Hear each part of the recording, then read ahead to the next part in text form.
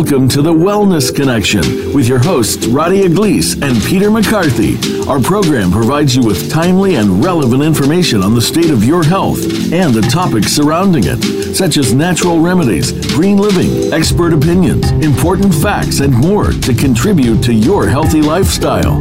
Now, here are Peter McCarthy and Radia Gleese. Hello and welcome to the Wellness Connection. I'm your co-host, Radia Gleese. And I'm your co-host, Peter McCarthy. We have an exciting and informative show for you today, including an interview with Dr. Janice Joneja, an expert on the effects of histamine on our health. We'll also hear from homeopath Tanya Kell on why access to this important therapy is so important. Plus, our usual segments, the supplement of the week, the burning question, and this week's drug-induced nutrient depletion report. But first, there's some good news for green tea drinkers. Please tell us more about that, Radia. Oh, I'm happy to, Peter. A study published online in the FASEB journal involving mice suggests that the most abundant catechin and biologically active component in green tea could alleviate high-fat and high-fructose-induced insulin resistance and cognitive impairment.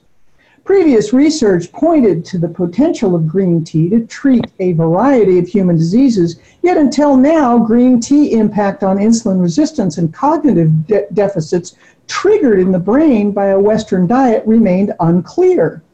The lead author, a researcher at the College of Food Science and Engineering, Northwest A&F University in Yangling, China, said, "Green tea is the second most consumed beverage in the world after water and is grown in at least 30 countries. The ancient habit of drinking green tea may be a more acceptable alternative to medicine when it comes to combating obesity, insulin resistance, and memory impairment." For 16 weeks, researchers monitored a mouse population and found that those fed with high fat and high fructose had a higher final body weight than the control mice, and a significantly higher final body weight than the high fat and high fructose plus green tea mice.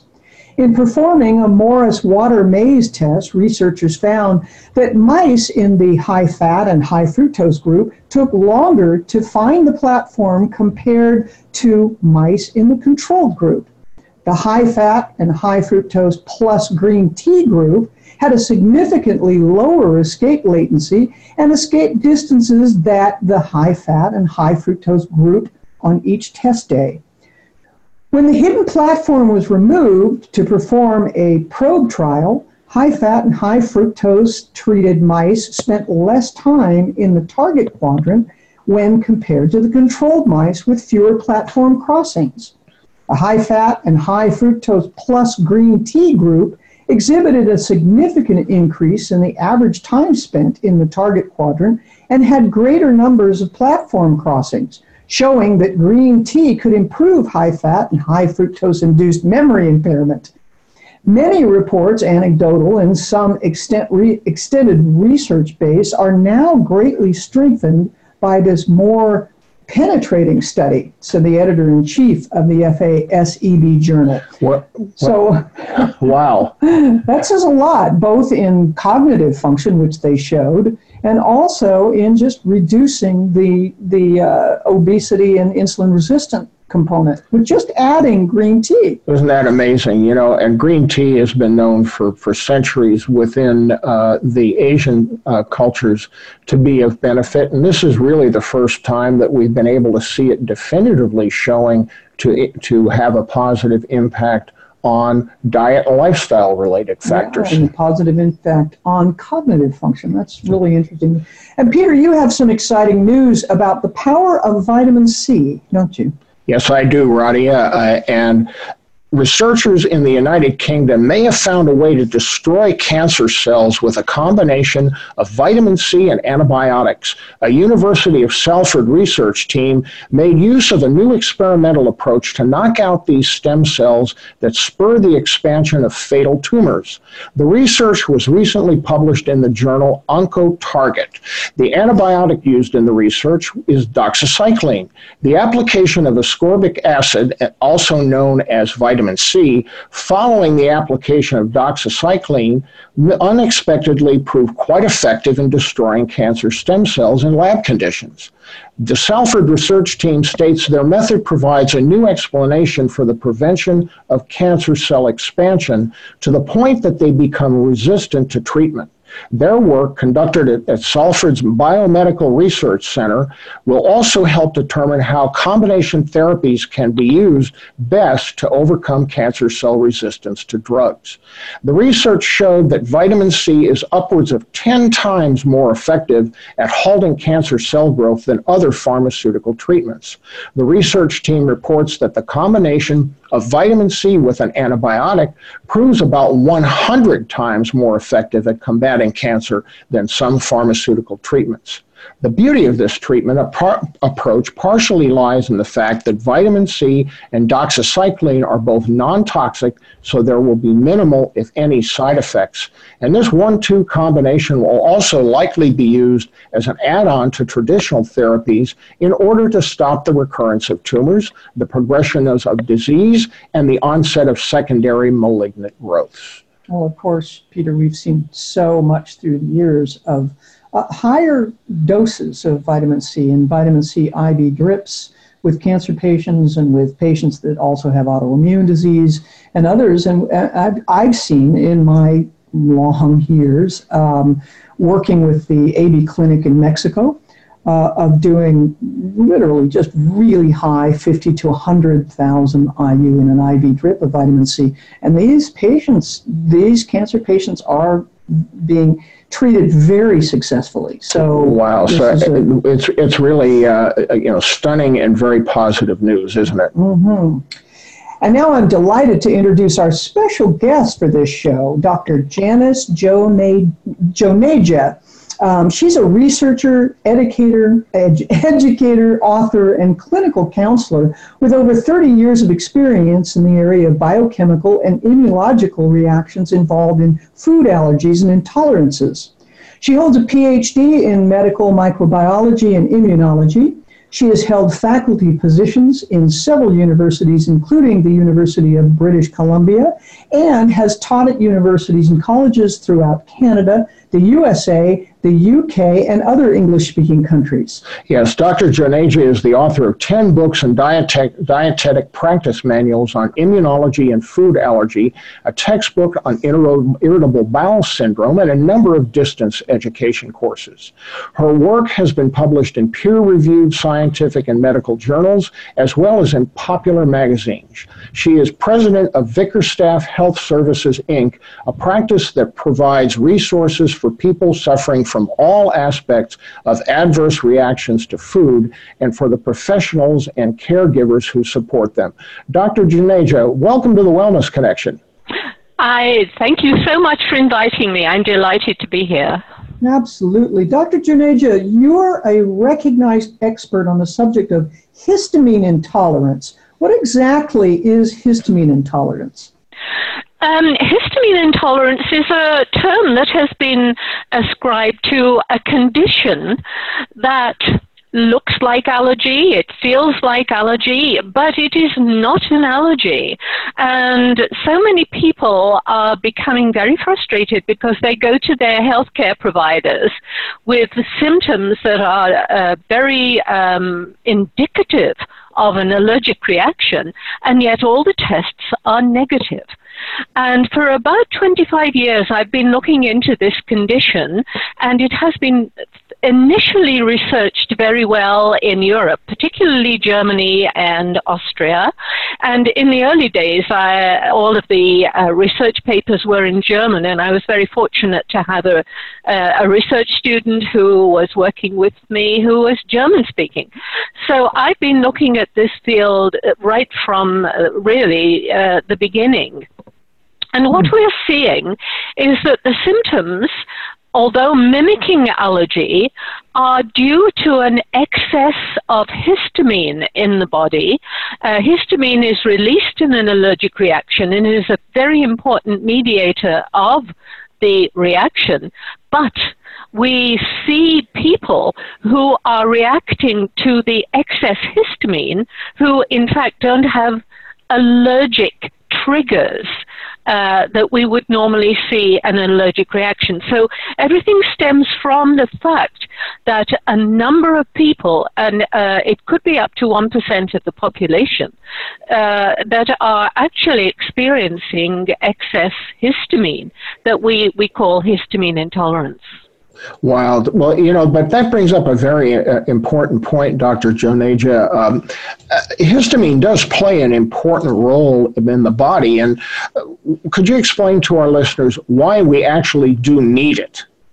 Actually, histamine is absolutely essential to our well-being and also to our life. It has many functions. Most people know of histamine because of the fact that we hear about antihistamines, because we look at it as a very big problem when it comes to, the symptoms of hay fever, for example, or I'll take an antihistamine, or urticaria, which is the rashes, or we'll take an antihistamine. But very few people actually understand that without histamine we wouldn't survive. It has a wide range of really important functions. First of all is defense. Whenever there's a threat to the body's health, it's going to be part of what we call the inflammatory reaction, which is our defense reaction against viruses, bacteria, any threat to the body, cancer cells arising. It's going to be one of those mediators that are going to defend against these threats.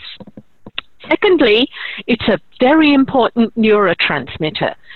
In the brain and the nervous system, where many bodily functions are controlled, it's very important in cognition, in the controlling the sleep-wake cycle, the circadian rhythm, the reasoning, perception, so extremely important in brain function. In the digestive tract, we're dependent on it for the release of gastric acid, which is the first stage of digestion of protein as it enters the stomach. Histamine is going to be released, and it will then trigger gastric secretions, particularly gastric acid, and then further down, it is actually a controller of the motility, which means the speed at which food passes through the digestive tract. So very important in digestion, and even it is also important in muscle control, especially smooth muscle contractions. And so histamine is a very, very important mediator throughout the body and multiple functions. So would it be a fair question or a fair statement to make, Dr. Joneja, that there are consequences if we have inadequate histamine? Yes, there would be. Certainly, if we didn't have enough, we wouldn't have had all of these functions. But I do not know of any conditions where we have inadequate histamine, to be honest. Well, okay. So let me just deviate here for a second as we're starting to have a broader perspective on genomic profiles. And I have seen in my practice individuals who have the DAO genetics. Yes, we are going to get to that. Yes, certainly. Good. Yeah. Well, and that leads me to my next question, and I'm really glad you brought this up, because histamine intolerance, in a way, almost is a misnomer, because it sounds like we don't tolerate histamine, which is not really the case. Exactly. Yeah, that's one of my arguments. I say we should say histamine sensitivity. Right on, yeah. Yeah, I've always tried to put that in my publication. Exactly. So explain to our listeners about why certain people that have that DAO are having problems with histamine. Well, the problem with histamine comes when there's too much. When we've got too much histamine, as I mentioned earlier, histamine is a very, very important mediator in inflammation. And when we have too much histamine, we're going to have an inflammatory response, which means that we could end up with all the symptoms of an allergic reaction. Mm-hmm. Now, when we have, everybody has a certain level of histamine that is required in their bodies. But if their total body histamine from all sources exceeds the capacity of their body to keep it at that normal level, we get so much too much that then starts producing the symptoms that I mentioned to do with an allergic reaction. Mm-hmm. Now, the way that this is controlled so that we know that we don't get too much histamine is by two enzyme systems: diamine oxidase and histamine N-methyltransferase. Those two enzyme systems are essential in keeping histamine at a normal level. Now, from a genetic point of view, some people have, we have at least, there are about 7 different alleles for the 7 different genetic components, if you like, to put that simply, that code for diamine oxidase.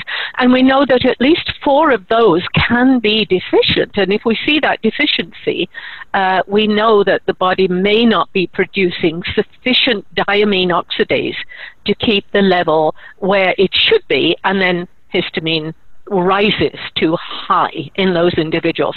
There's also one important gene that codes for the histamine N-methyltransferase that people can also inherit a deficiency. And it's when these are at a lower than normal level that these people are at increased risk of having histamine in excess, where we see the problem arising that we call histamine sensitivity. In these people, we've just got too much histamine, and they are experiencing the symptoms of histamine sensitivity that would normally not occur if the histamine was at a normal level. Mm-hmm. Yes, and I think, too, the combination, which I do want to get you to talk about possibly after the break, is, the histamine foods that are, that people are not aware of. So you've got possibly those people with the DAO, but also they're consuming a lot of histamine-forming foods. Yeah, that's one of the ways that we do have to control the amount of extrinsic histamine coming from outside of the body. Obviously, histamine is being produced constantly within the body because we need it. We've got to have it. Certain cells will produce it as needed, and there are other cells, particularly mast cells, which occur, they're white blood cells, lymphocyte, white blood cells within the tissues of the body, which not only make histamine, but store it. So these mast cells are storing histamine, and when it's required for particular functions, will release it. Other cells just make it as needed. So we've got histamine being produced all the time within the body, and we've got other sources of histamine as well, one of which is the food and beverages that we consume, and we can certainly control that. And another very important source of histamine are the microorganisms that live in our gut. And some of these are histamine producers. And so if a person has those in their microbiome, which is the microflora of their intestine, if they're producing too much, if these are producing histamine, which can be absorbed into the body, that's going to increase their total body histamine. But very interestingly, at the same time, there are some microorganisms that are actually producing the enzyme diamine oxidase. So if we've got some of those in our microbiome, which we'd like to increase if we knew how, then they would combat some of this histamine that's being produced in the intestine. Well, I definitely want to, when we come back from the break, I definitely want to get more into the microbiome and also, how we can, avoid, having these histamine overactivity. And we'll be back with more from Dr. Janice Joneja after this message from our sponsors. You're listening to the Wellness Connection on Voice America Digital Radio Network.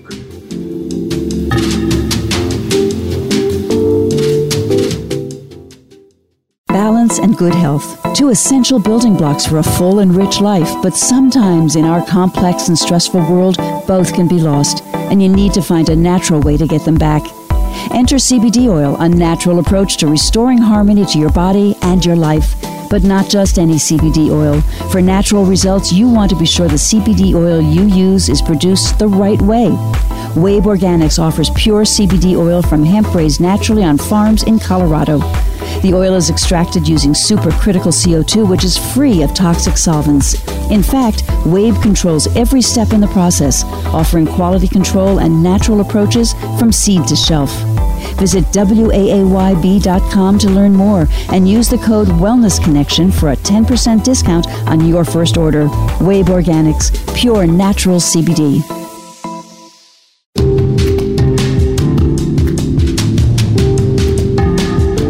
Listening to the Wellness Connection. If you have a question or comment for Peter or Radia, please send it via email to the Wellness Connection AHI@gmail.com. That's the Wellness Connection AHI@gmail.com. Now, let's return to this week's show. So, Peter, what do you tell your new customers about how to dose their Wabe CBD oil? Well, Radia, as you know, there are a wide variety of factors that can influence which strength will work best for any given customer. But generally speaking, I suggest that they purchase the 20 milligram per serving bottle and start at a half dose, which would be 10 milligrams, and then go up the graduated droppers to determine what strength they feel works best. Yeah, that's exactly what I do. I recommend they start at low. But there's something, this reminds me about a very important point I want to make about the measuring and dosing of CBD oil. Many folks come into the store and they ask me, they say, I'd like a 600 milligram, CBD. So I'll ask them, do you want a 20 milligram dose? And they often say to me, oh no, I'm taking 600 or 1,000 milligrams.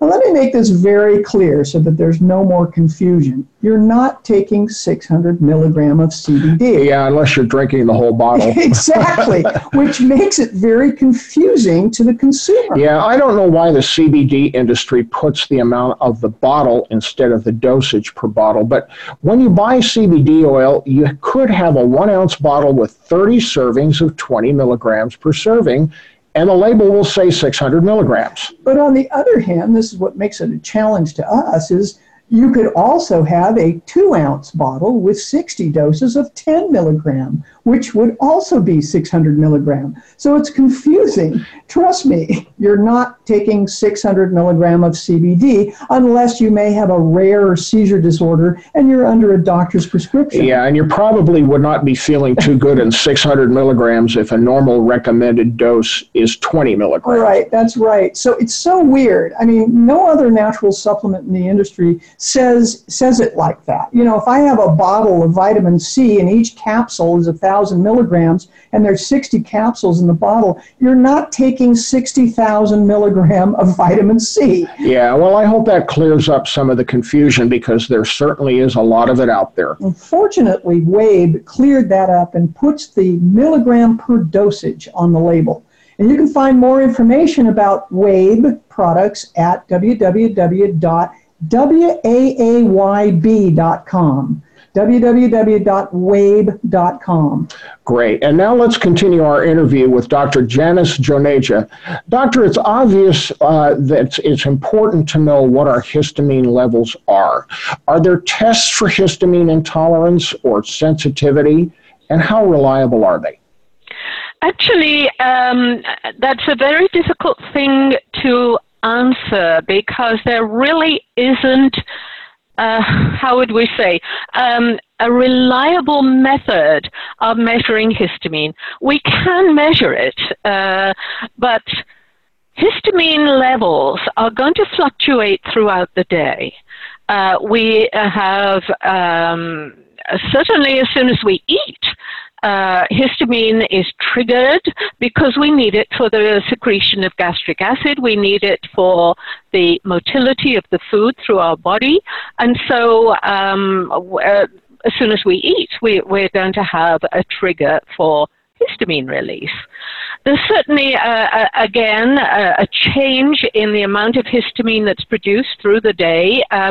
We see a rise in the amount of histamine that we can measure in the early hours of the morning, and some people will report that their symptoms, we should perhaps discuss symptoms, the symptoms of excess histamine seem to be worse in the early morning hours, say about 2, 3 o'clock in the morning, because that's when we see a rise in the amount of histamine that the body requires because of the circadian rhythm.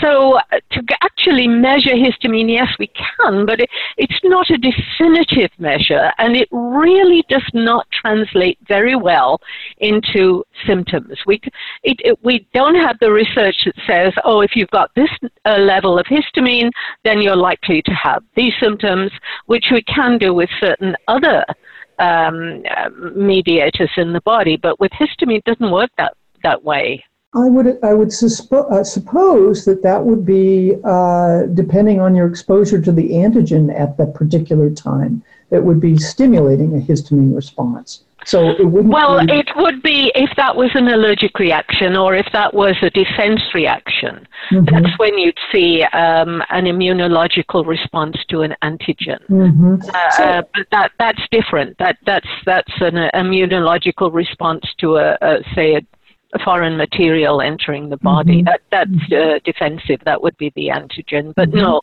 that wouldn't be what we would be looking at for the normal level of histamine in the body when the body's just functioning normally. Yeah, I see. So how is histamine sensitivity treated? Again, that's a difficult thing to do. We've got some labs that will measure the level of diamine oxidase in the body to see, well, perhaps if you don't have enough diamine oxidase, and a lot of labs are doing this, perhaps then you're going to have histamine intolerance. But again, it doesn't translate directly into, say, I've got a low diamine oxidase production, therefore I'm going to have histamine sensitivity. So we don't see that correlation. It's not a direct effect. It's very much the actual function of the histamine and where the enzyme is required. For example, if we have, say, a release of histamine in a defensive or allergic reaction, the histamine will then couple to receptors. There are 4 different histamine receptors through different cells in the body, and each of these things does something very different. So when the histamine is released, it then couples to the receptor and will turn on the function that is required for that particular cell type.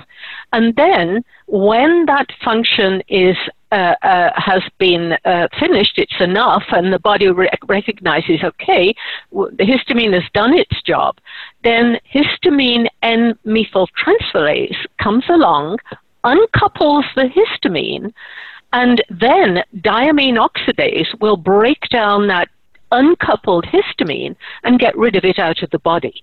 So it's a very, very complex series of reactions in every function of histamine.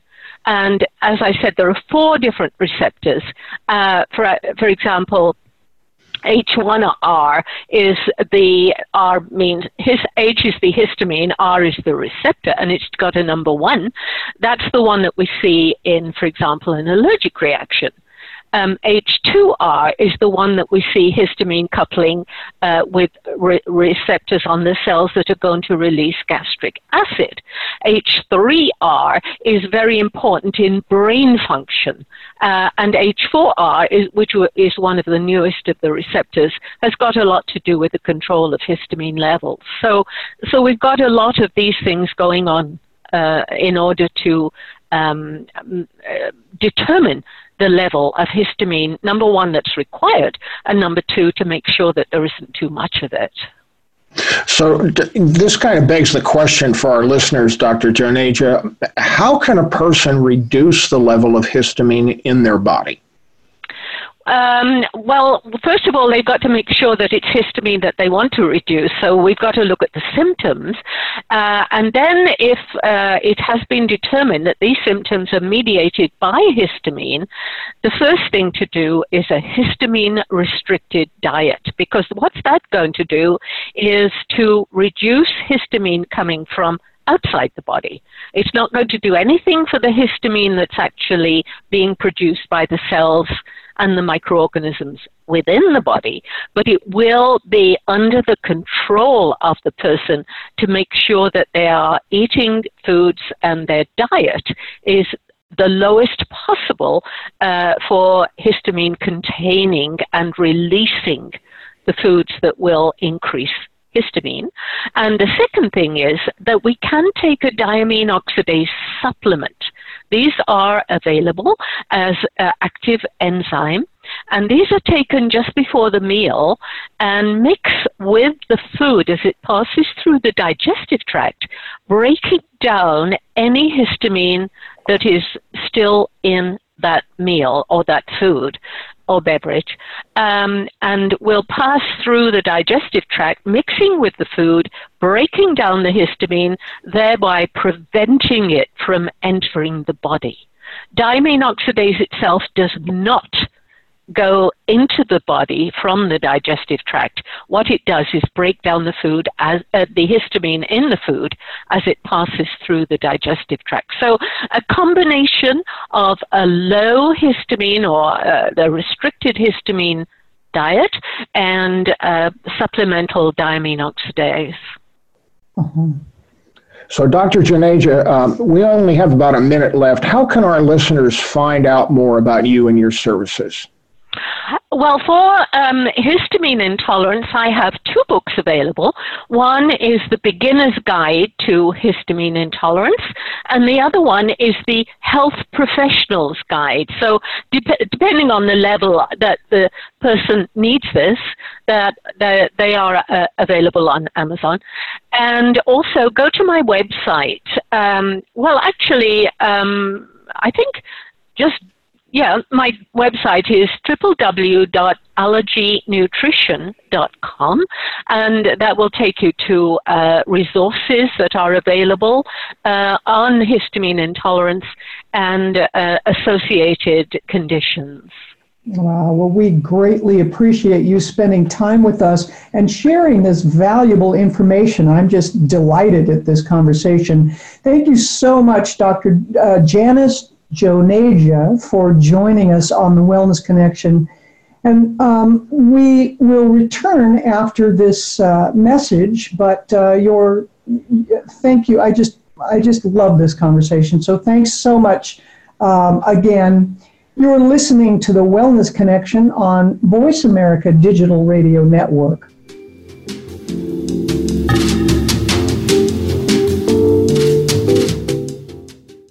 All of us go through menopause or andropause at some point in our life. The changes in our body make us feel depressed, less confident, and lethargic. Research shows that levels of testosterone drop 50% between the ages of 20 and 40 for females, and almost 1% every year for males over the age of 40. Alpha Male X and Alpha Female contain a powerful blend of 9 synergistic ingredients designed to help support healthy hormone metabolism in men and women. Additionally, The select ingredients in this formula have been proven clinically effective in supporting sexual health and energy, promoting healthy cortisol levels, and providing dopamine support. When it comes to hormones, one supplement does not fit all. So be sure and visit alphatherapeutics.us and fill out the questionnaire to get the dosing instructions that are right for you. Use the code WellnessConnection for a 15% discount on your first order. Let's connect, because together we make our lives better.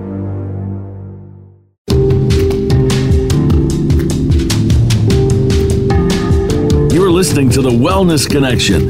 If you have a question or comment for Peter or Radia, please send it via email to thewellnessconnectionahi@gmail.com. That's thewellnessconnectionahi@gmail.com. Now, let's return to this week's show. Welcome back to The Wellness Connection. Peter, we talked a little before about stress and why the alpha male X is uniquely formulated. Yes, we have, Radia. Cortisol has a direct relationship with our sex hormones such as testosterone, estrogen, progesterone, etc.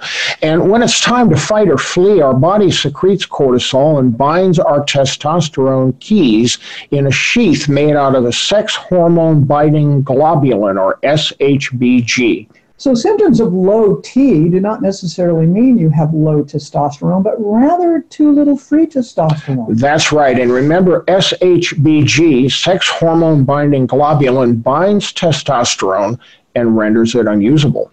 So it's the free testosterone that really matters. And free testosterone is what will affect one's symptoms, right? Correct. And because of the marked difference in the total and free testosterone in both women and men, a slight increase in SHBG in a woman will decrease her free testosterone as well. And remember, the total may be normal, but the free very low. As a result, physicians tend to say that because of the normal total testosterone, that the woman needs not to be treated, which is not true, because the low free testosterone is the problem. That's right. So both alpha male X and alpha female have ashwagandha in it to manage your cortisol.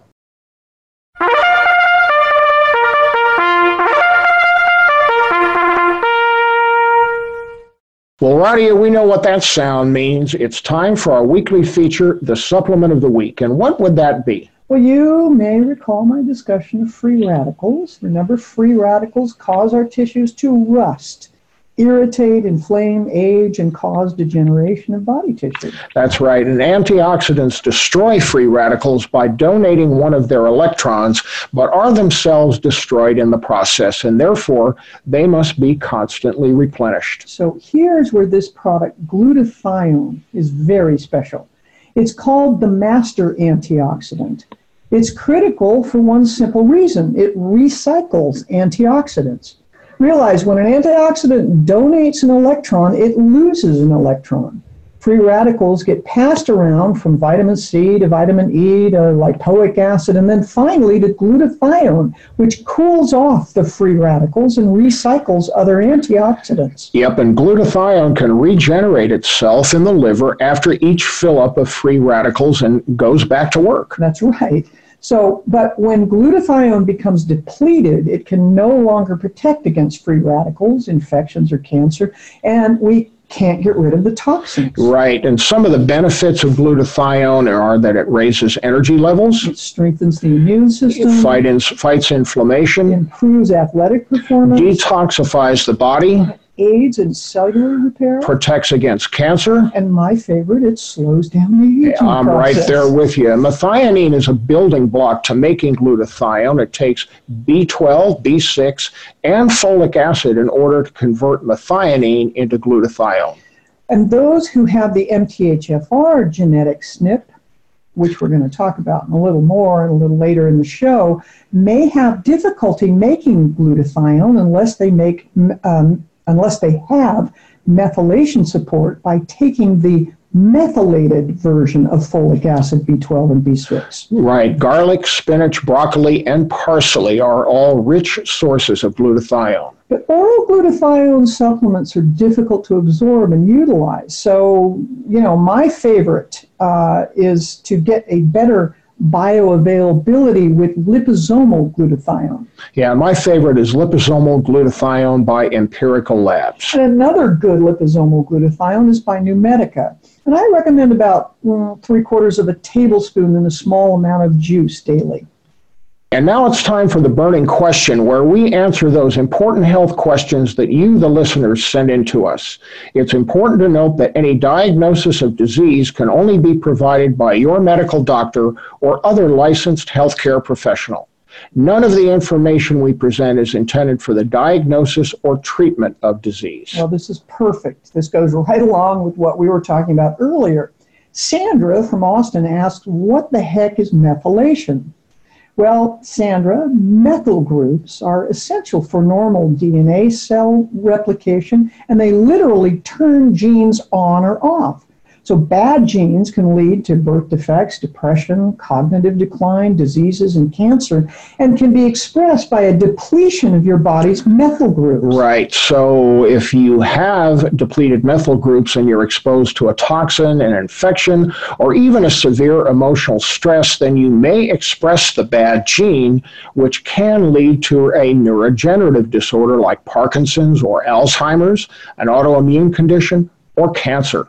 The methylation reactions are involved in most body functions to some degree.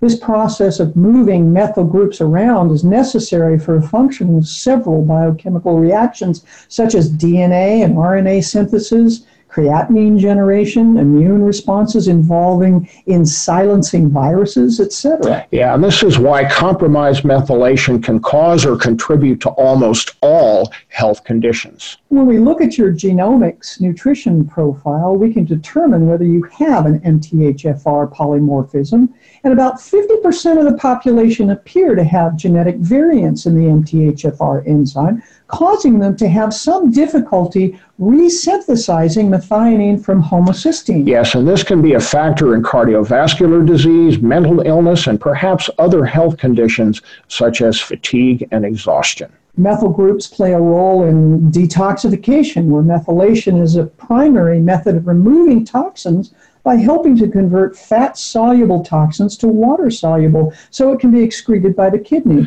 And neurotransmitter synthesis and utilization is where methylation is a part of the synthesis of dopamine and serotonin. Oh, I feel good neurotransmitters. There you go. And methylation is a key step in the formation of our enzymes and protein. Yep, methylation is also involved in the preservation of telomeres. And telomeres are the tails on its DNA and chromosomes, and as we get older, these tails shorten. Oh, short tails. Oh, boy.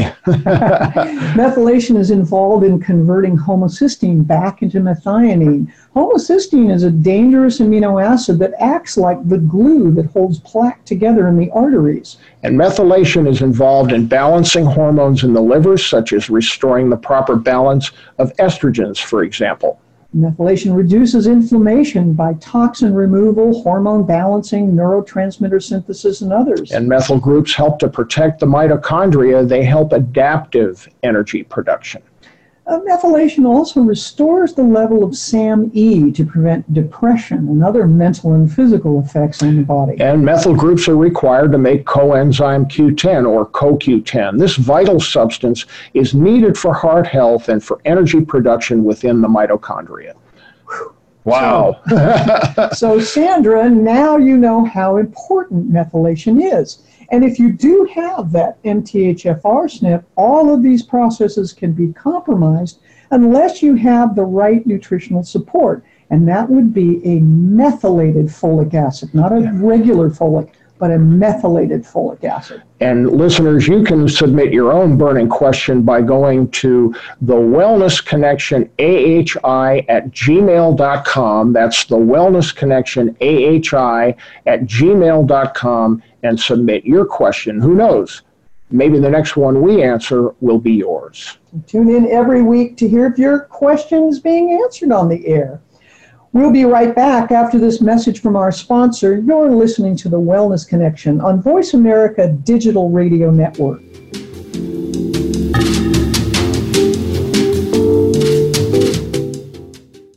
Balance and good health. Two essential building blocks for a full and rich life, but sometimes in our complex and stressful world, both can be lost, and you need to find a natural way to get them back. Enter CBD oil, a natural approach to restoring harmony to your body and your life. But not just any CBD oil. For natural results, you want to be sure the CBD oil you use is produced the right way. Wabe Organics offers pure CBD oil from hemp raised naturally on farms in Colorado. The oil is extracted using supercritical CO2, which is free of toxic solvents. In fact, Wabe controls every step in the process, offering quality control and natural approaches from seed to shelf. Visit WAAYB.com to learn more and use the code Wellness Connection for a 10% discount on your first order. Wabe Organics, pure natural CBD.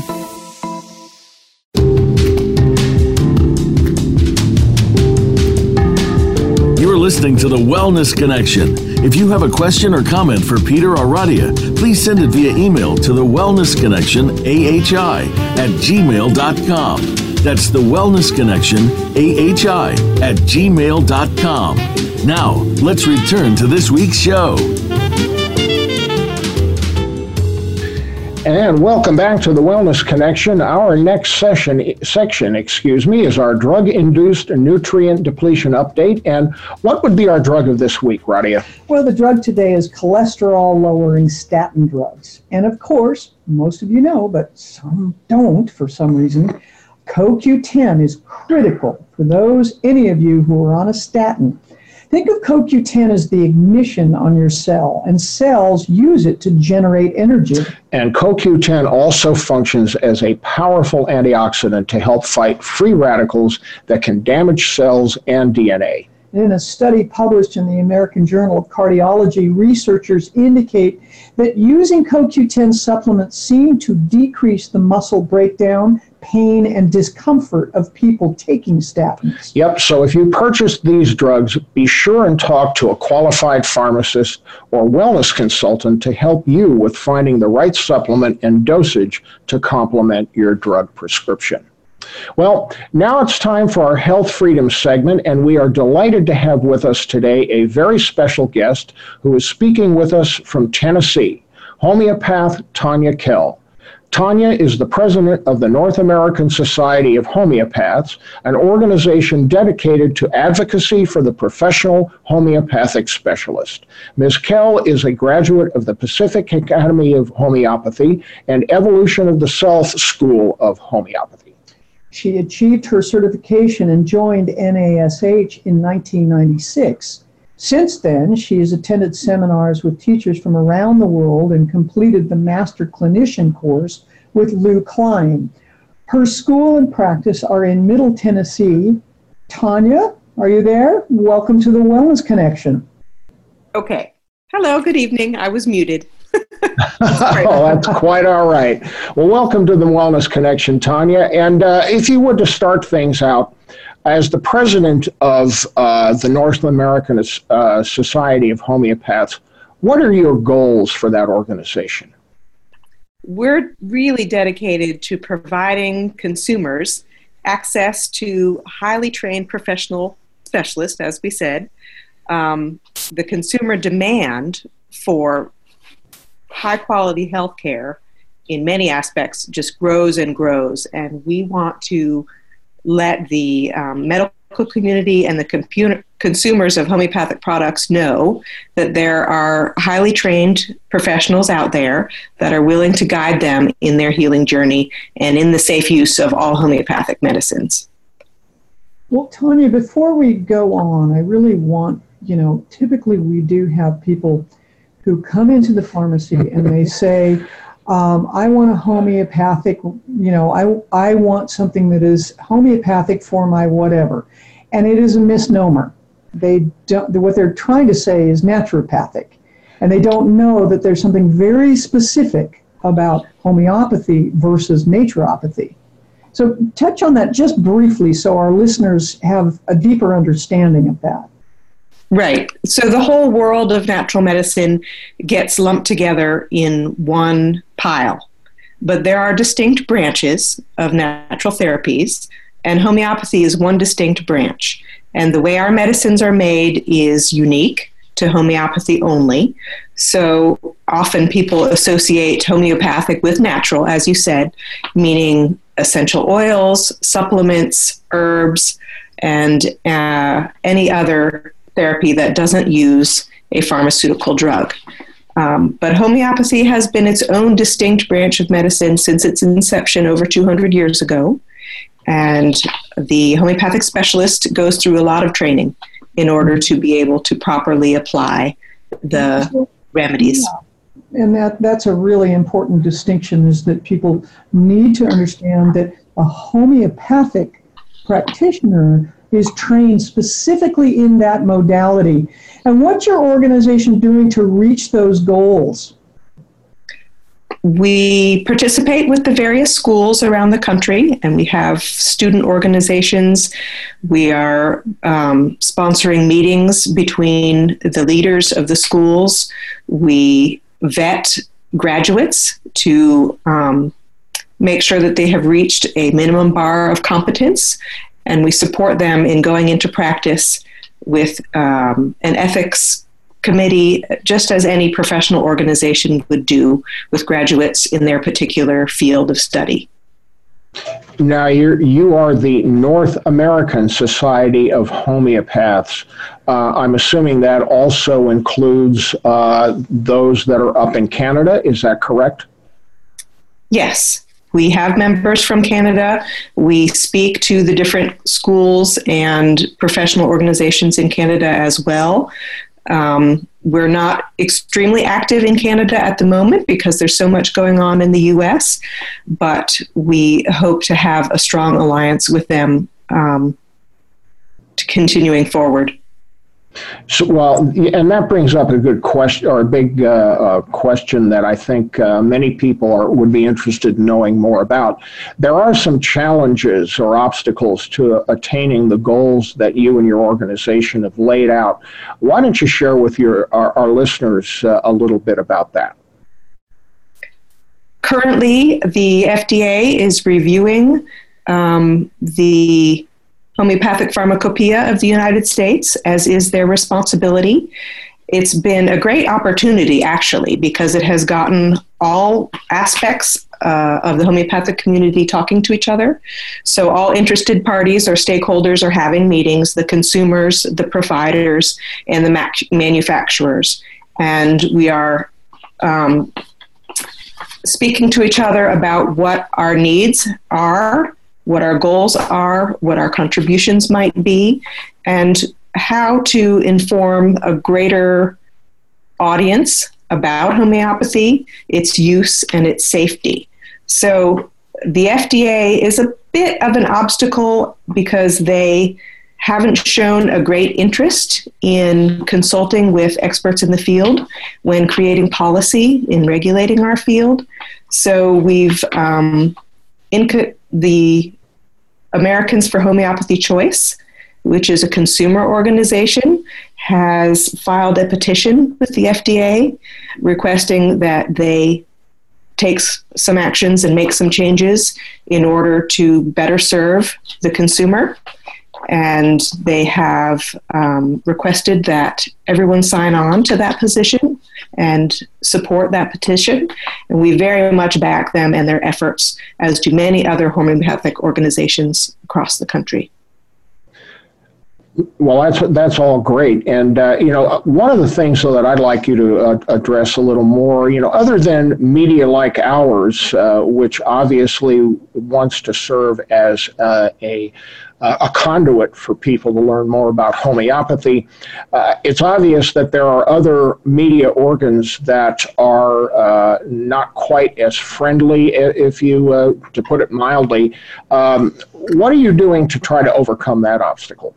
Sure. So it seems to be the era of put out a fake news story or an extremely biased news story or one that hasn't been fact-checked, put it out into the public domain, and then make whoever you have discredited stick up for themselves rather than look for the truth first. So certainly that is happening some in the homeopathic realm, although there's a lot of great stories coming out, and especially the grassroots consumer advocate is really sticking up for homeopathy and talking about their results and the value it holds for their healthcare. But we have had trouble getting balanced stories into the mainstream media. We're starting with small steps, speaking to people who are interested in what we have to say, learning how to speak to the media. This is my first real interview with a media outlet, so I'm a little bit nervous. I'm not sure what I'm going to say. I'm not sure what's important. Mm-hmm. And doing great so far. I appreciate being here, but we're simple providers of healthcare. We're not savvy with how the media works and how to make our story interesting, because success and quietly helping people day to day isn't sensational. So it's not real interesting to say, here's a bunch of simple people doing simple things to help those around them. Well, Tanya, how can our listeners find out more about the activities of NASH? So the consumer-facing group in North America is called the National Center for Homeopathy, and they have all kinds of great resources for people who are curious, for people who want to start learning to treat themselves and their family at home, and they have a resource guide for finding a homeopath.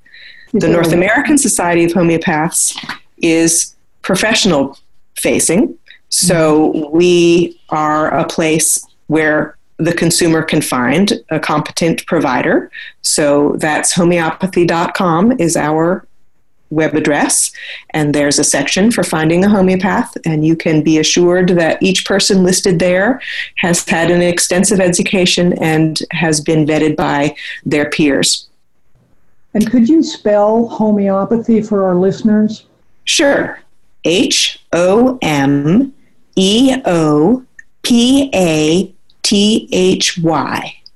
So it's homeopathy.com, is that what you said? Yes. Perfect. All right. Well, that is all the time we have for today. Thank you, Tanya Kell, for joining us on the Wellness Connection.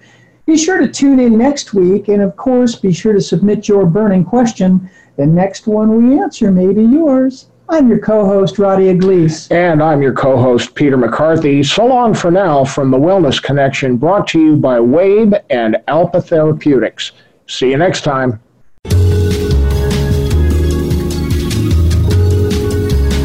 Thank you for tuning in to the Wellness Connection with Radia Gleese and Peter McCarthy.